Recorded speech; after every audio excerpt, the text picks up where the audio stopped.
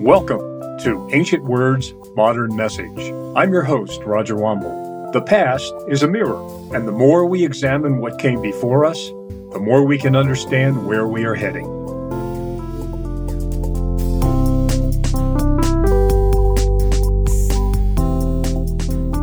Hebrews 12:6 says, "For the Lord disciplines the one he loves."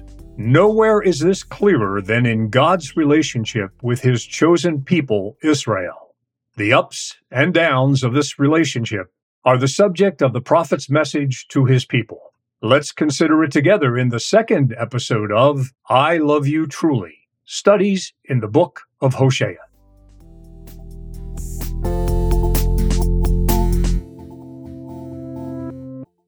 We're going to be looking this evening at Hosea chapter 2, verses 1 through 13. Let me begin by saying that I commend you for showing up for these Bible studies, because the fact of the matter is there's some heavy-duty stuff here. The way we're approaching our Bible study is not necessarily for sissies. This is not light stuff. This is some pretty complicated, challenging stuff, looking at the minor prophets of the Old Testament as we have been. This is something that can really be a challenge to our understanding, and really even a challenge to our interest. And so I want to just commend you for being interested in this and for coming out. And we'll continue to try to make it as clear as possible. But Hosea really is a fascinating book. And let me just take you back in history, a long time BC, or, as our Jewish friends would put it, a long time BCE. Let's go back about 1400 BC. And around 1400 BC, or 1400 BCE, about 3,500 years ago, the book of Deuteronomy tells us that Moses, who led the Jewish people out of Egypt, slavery, bondage in Egypt, and led them through their wilderness wanderings, which, because of their disobedience in many cases, lasted a lot longer than they should have, namely 40 years. Now, according to the book of Deuteronomy, specifically chapter 27, I'll read just a couple verses from that for you. But at that period of time, we read that Moses was 120 years old. And God made it clear to Moses that he was going to be dying very, very soon. He would not be allowed to actually enter the promised land. You see, they had not yet crossed over the Jordan River. They, the children of Israel, and Moses and their leaders, the priests, the Levites, were still on the eastern side of the Jordan River. And they were getting ready to cross the Jordan and to begin the conquest of the promised land. But because of Moses' disobedience, God said that he would not be allowed to actually enter the promised land. But God did say that he would be able to go up to a high mountain, Mount Nebo, also called Mount Pisgah, and he would be able to look across and actually see the promised land. And so as Moses is approaching the end of his life, he gathers the nation of Israel together and he reviews all of the points of the law that God had given to Moses on Mount Sinai during those wilderness wanderings and on their way from Egypt to the promised land. And so now Moses, at the end of his life, is reviewing the law that God had given to the nation of Israel, and he is about to depart this life. Incidentally, the name of the book, Deuteronomy, literally means the second law. Deuteronomos, the second law. So it's really a review of the law that God is giving through Moses to the nation of Israel. We read in Deuteronomy chapter 27, and I know you don't have the text in front of you, so I'll read it for you. Deuteronomy chapter 27, verse 1. And Moses, with the elders of Israel, commanded the people, saying, keep all the commandments which I command you this day. Keep all the commandments which I command you this day. You see, the book of Deuteronomy up to that point, up to Deuteronomy chapter 27, verse 1, is basically a review of all the commandments, and very much in detail. And so now, God, through Moses, is saying to the people, I command you to observe all of these points of the law. And then what follows in Deuteronomy chapter 28 is a statement by Moses, by God through Moses, of the conditions of receiving blessings from God when they would go into the land of promise in the near future, and what would bring curses upon them. And so that's what we have here in Deuteronomy chapter 28. That is the conditions of blessing and the conditions of cursing for the nation of Israel. So Deuteronomy 28, verses 1 and 2. God through Moses says this, it shall come to pass, if thou shalt hearken diligently unto the voice of the Lord thy God, to observe and to do all his commandments, which I command thee this day, that the Lord thy God will set thee on high above all nations of the earth, and all these blessings shall come on thee and overtake thee, if thou shalt hearken unto the voice of the Lord thy God.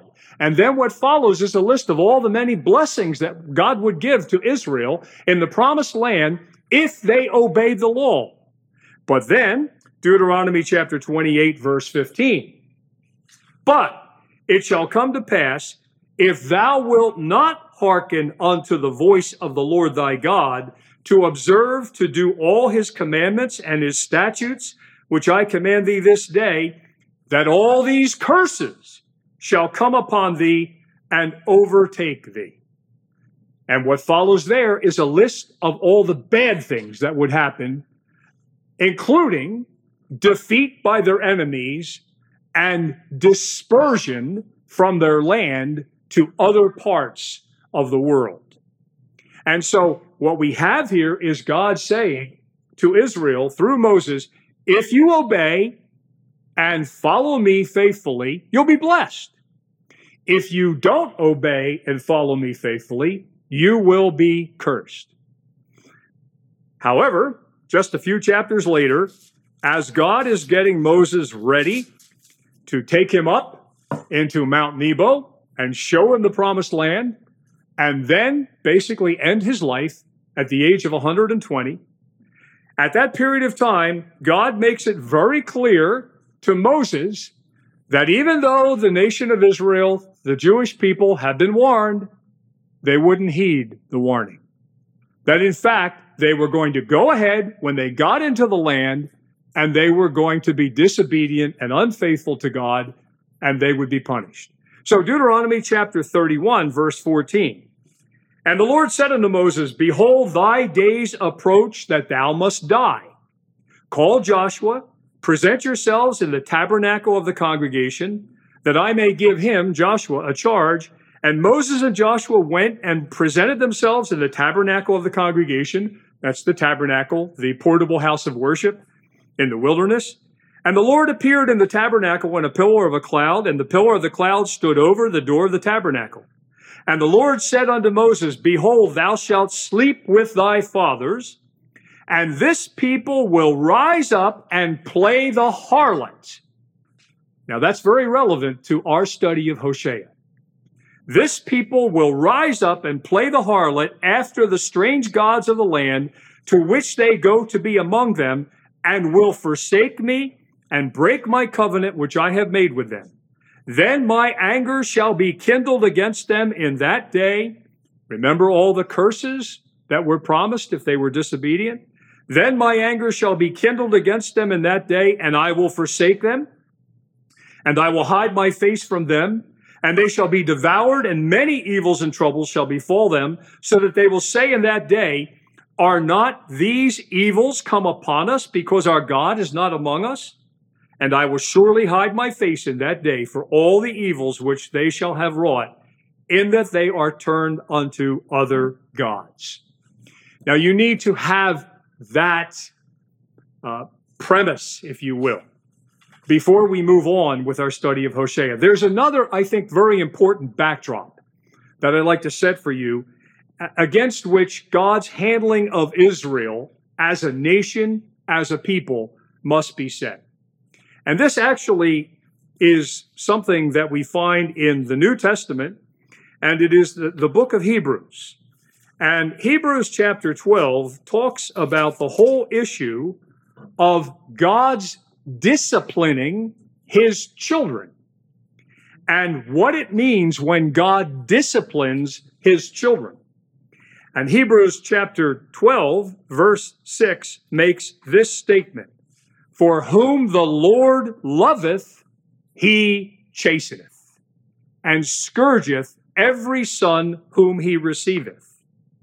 If ye endure chastening, that is discipline, when you are disobedient, when you are rebellious, as his children, if you endure chastening, God dealeth with you as with sons. For what son is he whom the Father chasteneth not? But if ye be without chastisement, without discipline, of which all are partakers, then are ye bastards and not sons. Important spiritual principle there. Whom the Lord loves, he disciplines, he chastens. Keeping that in mind, we come to our text. And so if you would look at your text there of Hosea chapter 2, verses 1 through 13, I don't know if you knew this before, but the fact of the matter is that the verse division in our English Bible is not part of God's inspiration of the Bible. I believe that the Bible, as given by God through the original writers, is without error. It is inerrant. However, we have to understand that when the Bible was originally given, it wasn't given with verses. And so the versification of the text is something that is not part of the inspired text. And for example, if you were to look at the Hebrew Bible, probably the most widely accepted Hebrew text of the Old Testament, you would discover that Hosea chapter 1, which we've already looked at, Hosea chapter 1, verses 10 and 11, are actually not in the Hebrew Bible, Hosea chapter 1, verses 10 and 11. But in the Hebrew Bible, Hosea chapter 1, verses 10 and 11 are actually Hosea chapter 2, verses 1 and 2. Now, the reason why that is significant is I would remind you of our previous study of Hosea chapter 1. And you'll remember what we studied before and how God, using Hosea's marriage and his children, is predicting really bad things for the northern kingdom of Israel. And remember, Hosea was a prophet to the northern kingdom of Israel. And God is really depicting in Hosea's marriage to Gomer and his three children, Jezreel and Lo Ruhamah and Lo Ami. God is predicting some terrible things that would happen to Israel, the northern kingdom specifically then, but later on the southern kingdom as well. But then in verses 10 and 11 of Hosea chapter 1, God says, in spite of all of these things that are going to befall the Jewish people because of their disobedience, let me read verse 10 of Hosea 1. Yet the number of the children of Israel shall be like the sand of the sea, which cannot be measured nor numbered. And it shall come to pass that in the place where it was said unto them, you are not my people, There it shall be said unto them, you are the sons of the living God. Verse 11, then shall the children of Judah and the children of Israel be gathered together and appoint themselves one head, and they shall come up out of the land, for great shall be the day of Jezreel.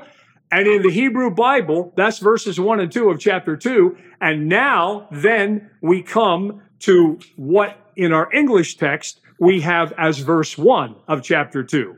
Say to your brothers, you are my people, and to your sisters, you have received mercy.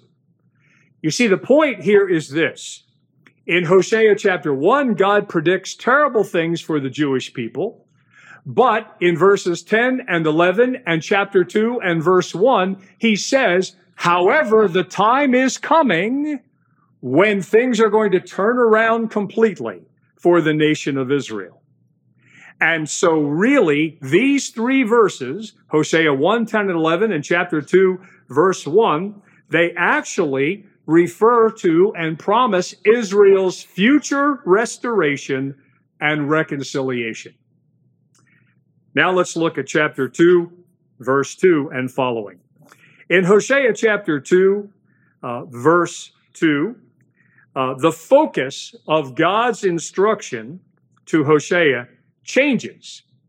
In chapter 1, the focus is symbolic. We've already said in chapter 1, Hosea chapter 1, that Hosea's marriage and his children, that is his marriage to a woman who would eventually be repeatedly unfaithful to him, and the three children that would be born from that marriage and their names, Jezreel, God scatters, Lo Ruchama, I will not have mercy on the disobedient children of the northern kingdom, Lo Ami, they will not be my people.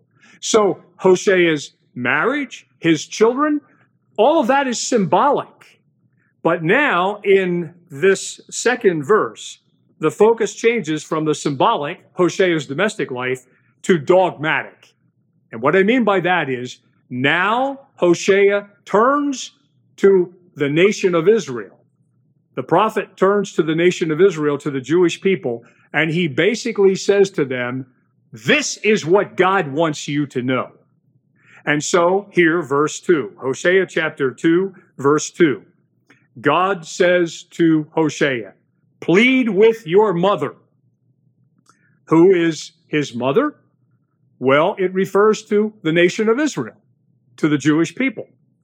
God says to Hosea, plead with your fellow Jews, with the Jewish people, with the nation of Israel.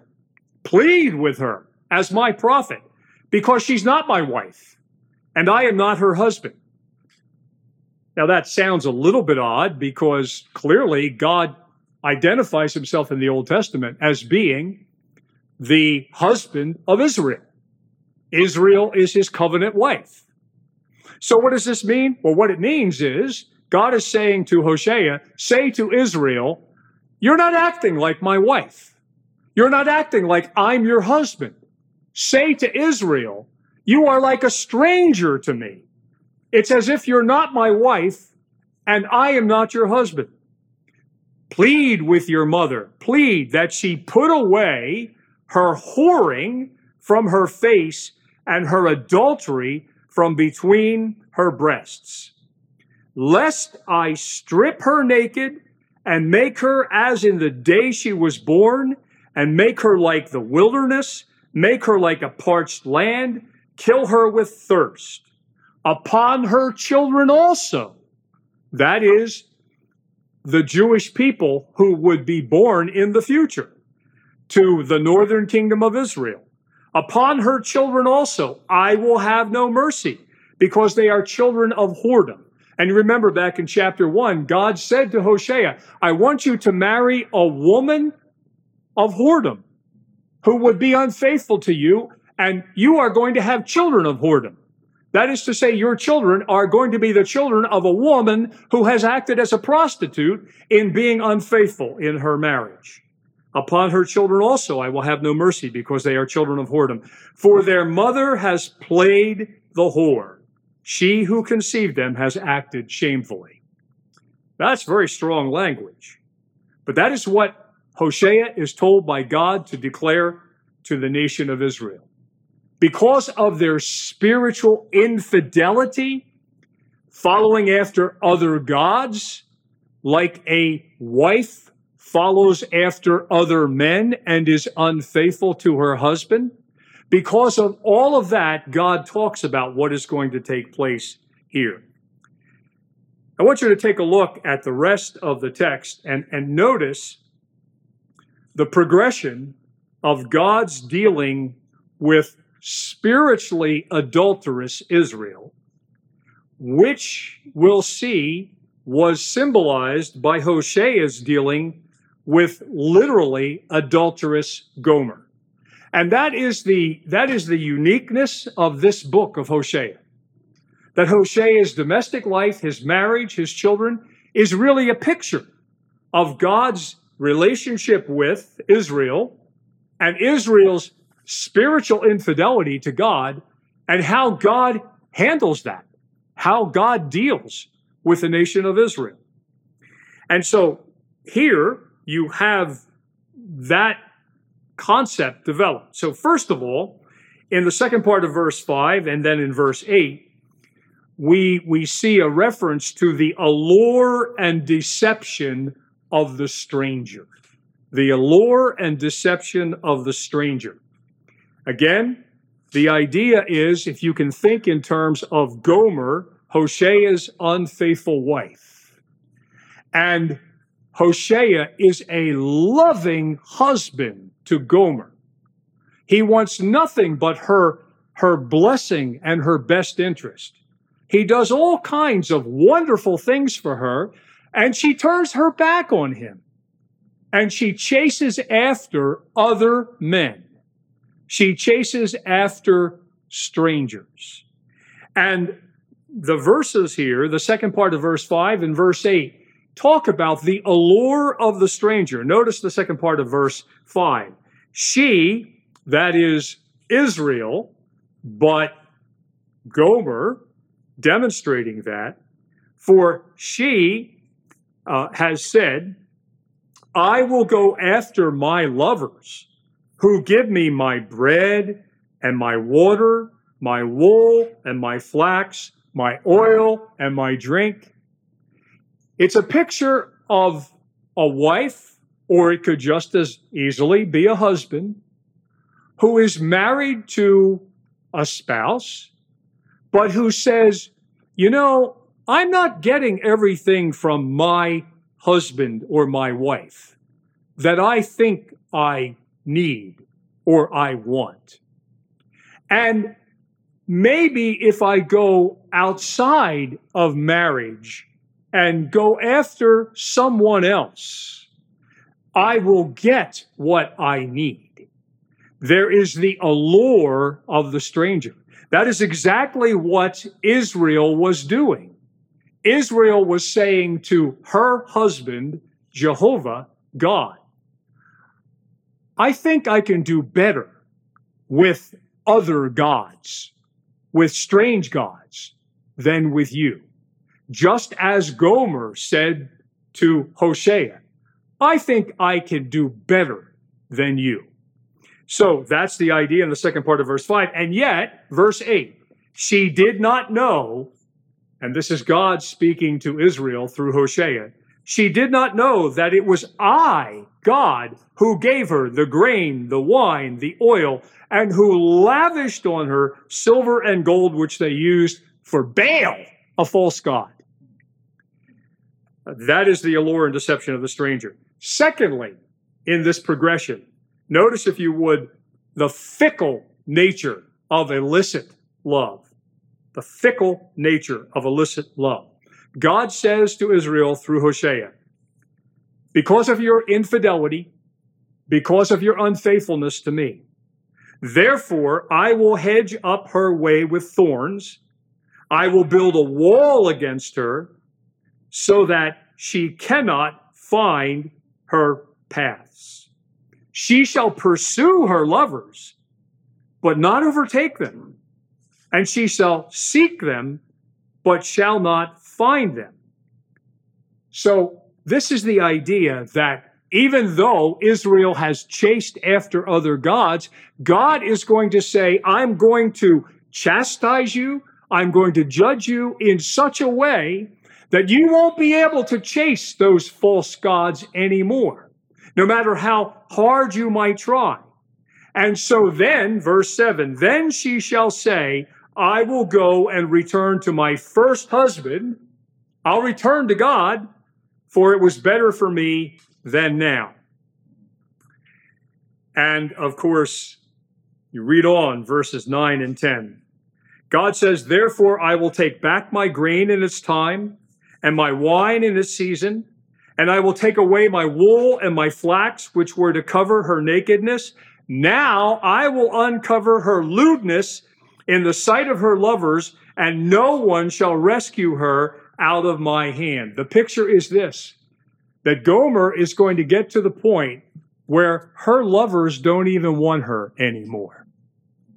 And all of a sudden she says, it was better off when I was with my husband.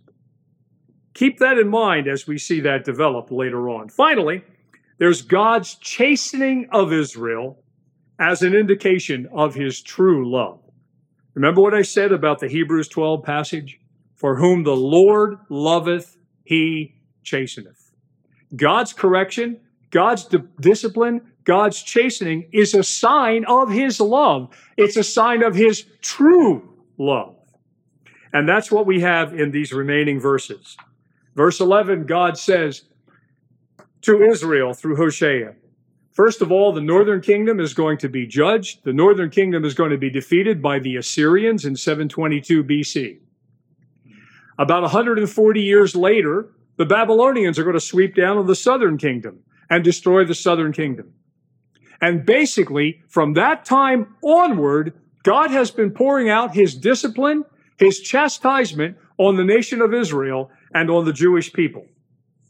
And this is the description of that chastisement. Verse 11, I will put an end to all her mirth, her feasts, her new moons, her Sabbaths, all of her appointed feasts. Now you say, well, yeah, but Israel and the Jewish people are still observing all the holidays. Well, this is specifically referring to the judgment that took place when the northern kingdom was defeated by the Assyrians and the southern kingdom was defeated by the Babylonians. But even in another sense, it talks about century after century after century of the Jewish people who were not in Israel. They had been scattered to the uttermost parts of the earth. And they were not able to observe their Sabbaths, their new moons, their appointed feasts in the land of Israel because of their disobedience. Verse 12, I will lay waste her vines and her fig trees, of which she said, these are my wages, which my lovers have given me. I will make them, God says, I will make them a forest, and the beasts of the field shall devour them. You see, what happened was when Israel was carried off into captivity, northern kingdom by the Assyrians, southern kingdom by the Babylonians, in a very real sense, the land of Israel became a wasteland. Even in the early part of the 20th century, in the early 1900s, when there were a few Jews living in Israel, but not many at all, the Jews had been scattered to othermost parts of the earth, the land of Israel was basically a mosquito-infested swampland. And really, these verses describe it. Verse 12, I will lay waste her vines, her fig trees, even though she said, oh, look at all these wonderful things I have around me. My lovers, that is, my false gods, have given these things to me. And verse 13, I will punish her for the feast days of the Baals, the false gods, when she burned offerings to them and adorned herself with a ring and jewelry, and went after her lovers and forgot me, declares the Lord. That's powerful stuff. And it did indeed take place. But I want to remind you that the message of the prophets to Israel of judgment is always followed with a message of restoration. God hasn't done this yet, but God says it is going to take place, that in the future, The Jewish people are going to be regathered in the land, which has begun, and he's going to work in them in such a way that ultimately they are going to be restored to him and reconciled with him. This is what we mean when we talk about God's true love, his everlasting love of the nation of Israel. So we're going to be looking in our next study at the second part of Hosea chapter 2. So I encourage you to stay tuned for another promise in the second part of Hosea 2 of Israel's future restoration and reconciliation found in these remaining verses. By the way, that promise is consistent with something we read in Jeremiah chapter 31, verse 3. I'm sure you're familiar with the passage. God says through Jeremiah the prophet, Jeremiah, by the way, was predicting terrible judgment. In fact, he was witnessing terrible judgment on the southern kingdom, because of the Jews' disobedience and rebellion against God. And in the midst of that, God says this to the Jewish people, Jeremiah 31:3, "Yea, I have loved thee with an everlasting love. Therefore, with loving kindness have I drawn thee." I titled this series, I Love You Truly. And that is God's message to the nation of Israel, to the Jewish people. And that is that he loves them with an everlasting love, and he is going to chastise them. He has already, and he's going to continue to do so until they turn back to him, at which time he is going to welcome them back as a loving husband. I know that passage, Jeremiah 31, verse 3, is given specifically to the nation of Israel and the Jewish people. God saying, I love you with an everlasting love. But I would remind you of something that we read in the New Testament, Romans chapter 8.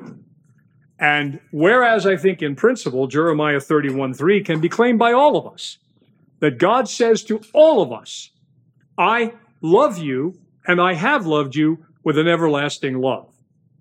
But to those who have come to know Christ as their Savior through faith in Jesus Christ, the promise of Romans chapter 8 is that nothing can separate us from the love of God which is in Christ Jesus. And I want to close this evening and even ask you to stand right now, if you would please, as I read these verses in Romans chapter 8. Verse 35, and these are God's verses for us who know Christ as our Savior.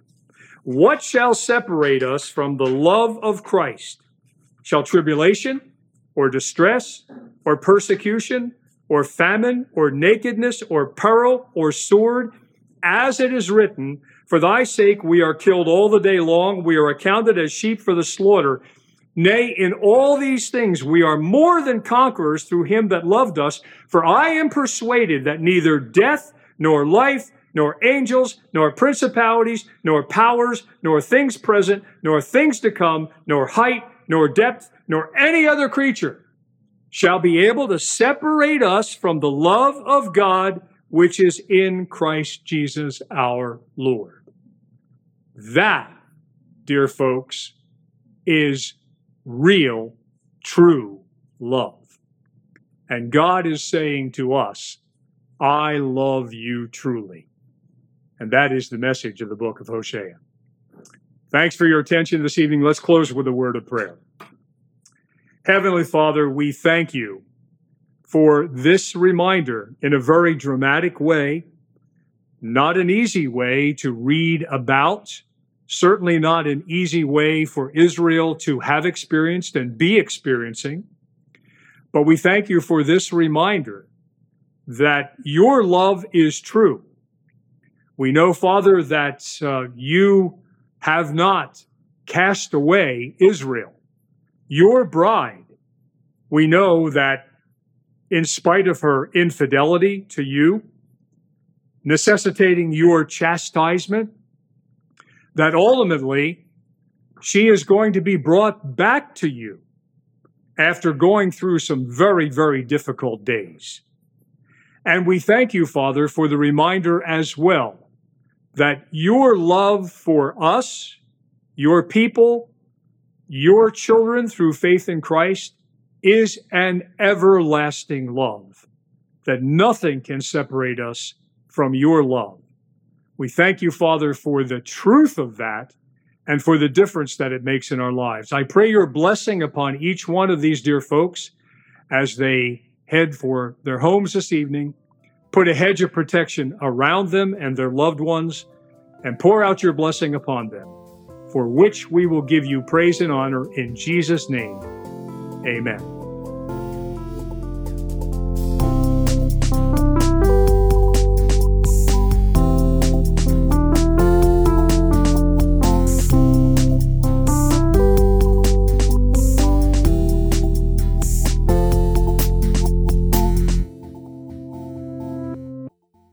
Thanks for listening to Ancient Words, Modern Message. You can expect a new episode every other Monday, so please join us again.